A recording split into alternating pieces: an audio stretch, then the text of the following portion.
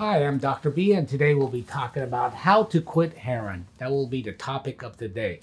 Please join me in my vision so that we can create a society where those suffering from substance abuse can live and prosper with dignity and hope. You can easily do that by clicking the subscribe button and also clicking the notification bell. Thank you very much for that. So the question I'm answering is, the topic today is going to be how to quit heroin. Now, this is a very wide topic to discuss, and it almost seems impossible to answer. And let me tell you this, the reason I chose it is I've been advised that this is a topic that a lot of people seem to be searching on the internet and YouTube. So I'm gonna take this opportunity to kind of answer that topic, but it's impossible to answer in a short, a few minutes here on a video. In addition, it's very complex to answer. So what can I do to help you along this road? I think the best thing I can do is creating some guidelines and some points of understanding for you when you ask that question. Here's what it exactly is. How to quit heroin. And so that's what I'm going to try and do, is create some guidelines, give you some facts of understanding so you have a better understanding of what that question even means. And then from there, you can move forward and make some wiser decisions, more well-informed decisions, and you don't have to fall in all of the pit traps that everyone else has fallen into over the years. I think the first thing we can say is, even under the best of circumstances, when treatment is done perfectly well, the answer is different for every individual depending on where they are at under addiction and what are their demographic factors. What does demographic factors mean? Age, how long they've been using, how much do they use, their genetic predispositions, the other substances they may have a propensity for or addiction to, their comorbidities, which means other diseases they may be suffering, their social circumstances, how much money they have, what is their environment, how supportive it is.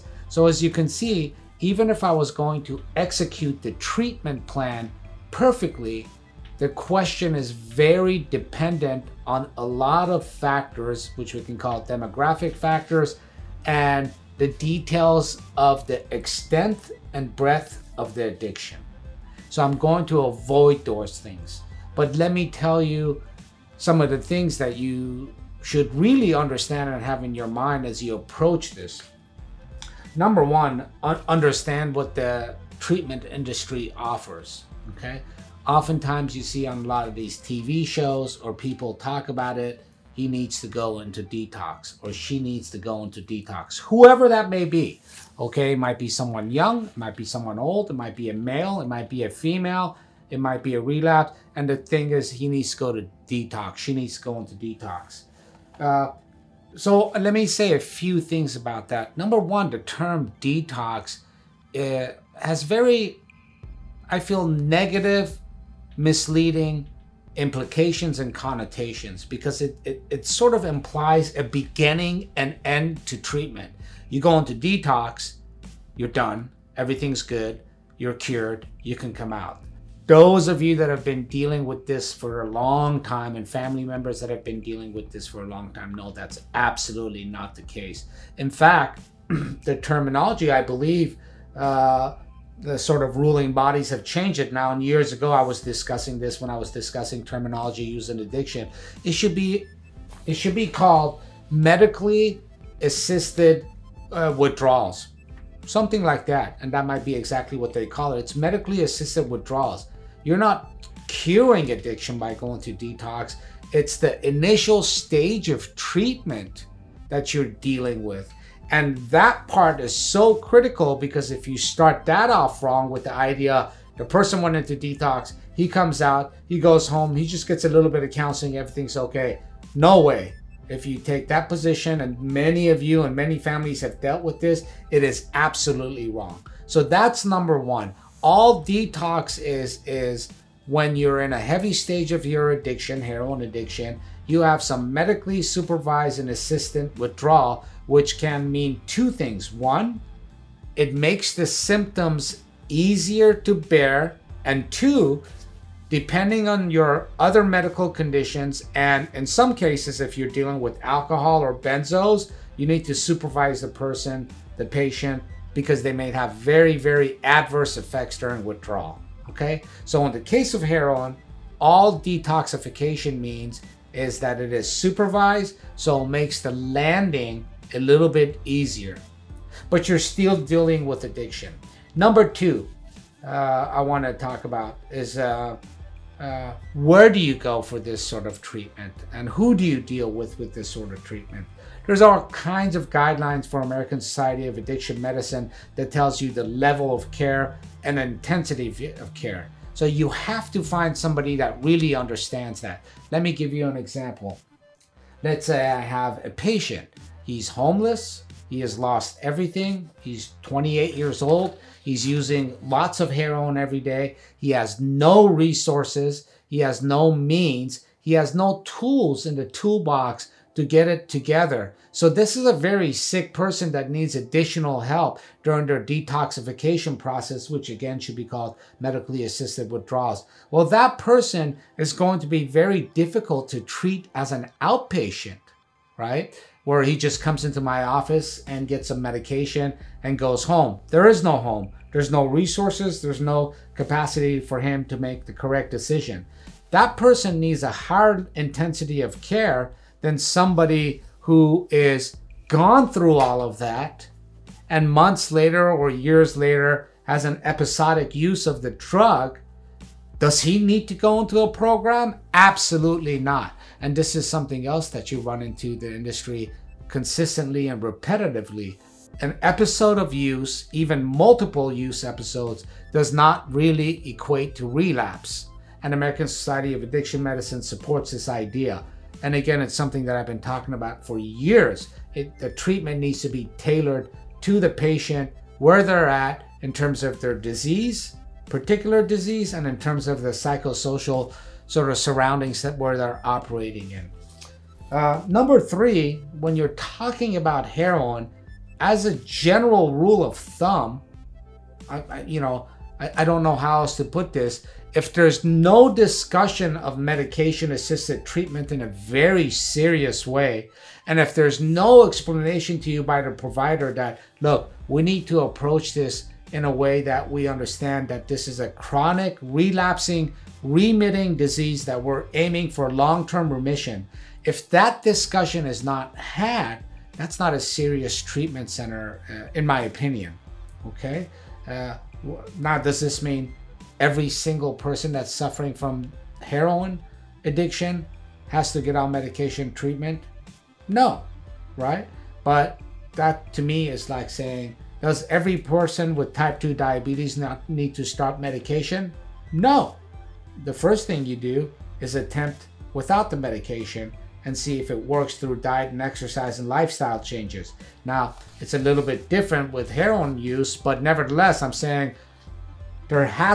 simply saying there has to be a very serious discussion and education of the patient and the loved ones about medication-assisted treatment, buprenorphine products. So these are some of the this is a very complex thing that should be dealt with the provider and the patient, but these three things that I just reviewed can kind of give you some guidelines on how to approach this. And I think the most important thing that really this is pointing towards is that the person or the organization that you make your initial contact with be extremely knowledgeable and professional in their understanding of heroin addiction and what needs to be done for that particular patient. I think that's the global overall message, okay? From the patient side, if we have all of that set in place, there has to be a question asked. And again, this is almost too much detail for a kind of a broad overview. How ready is the patient for quitting? That's a very important consideration when somebody comes into you, how to quit heroin. Let's say if you're just wondering, how do I quit heroin? And you're using heroin daily and you just decided to do a search on Google, there's no one-way answer, right? It really depends on you, where you're at in your addiction, and what the system calls your readiness to change. And you have to take all of these ingredients. And as a provider, you need to approach the patient and figure out what each one of these components is contributing to their readiness to quit. And even then, I will say this, from a provider perspective, you're always moving forward in attempting to relieve that patient of this addiction. And this is what I'm going to lead into something else, and there's other videos in the future that are going to talk about this. That is a harm reduction model. So for example, let me try to explain that by an analogy.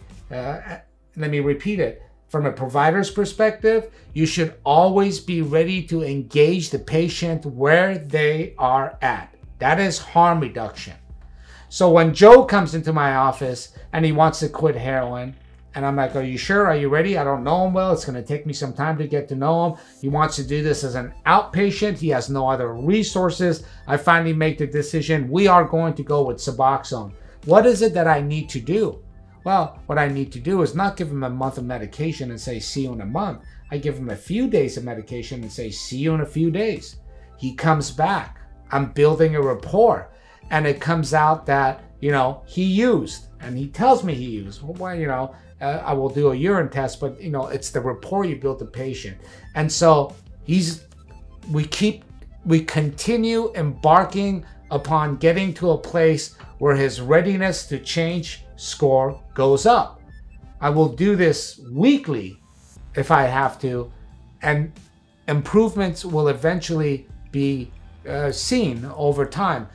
So my point here is, when the question is how to quit heroin, a lot of this, aside from the fact that you need to go to a very, very skilled and knowledgeable provider or organization, the rest of it is up to you. The organization's job is to evaluate you as a patient, your demographics, offer you appropriate information, including medication-assisted treatment. And then from that point, depending on where you are in your readiness to change, they need to engage you at that level. And overall, that concept is called harm reduction.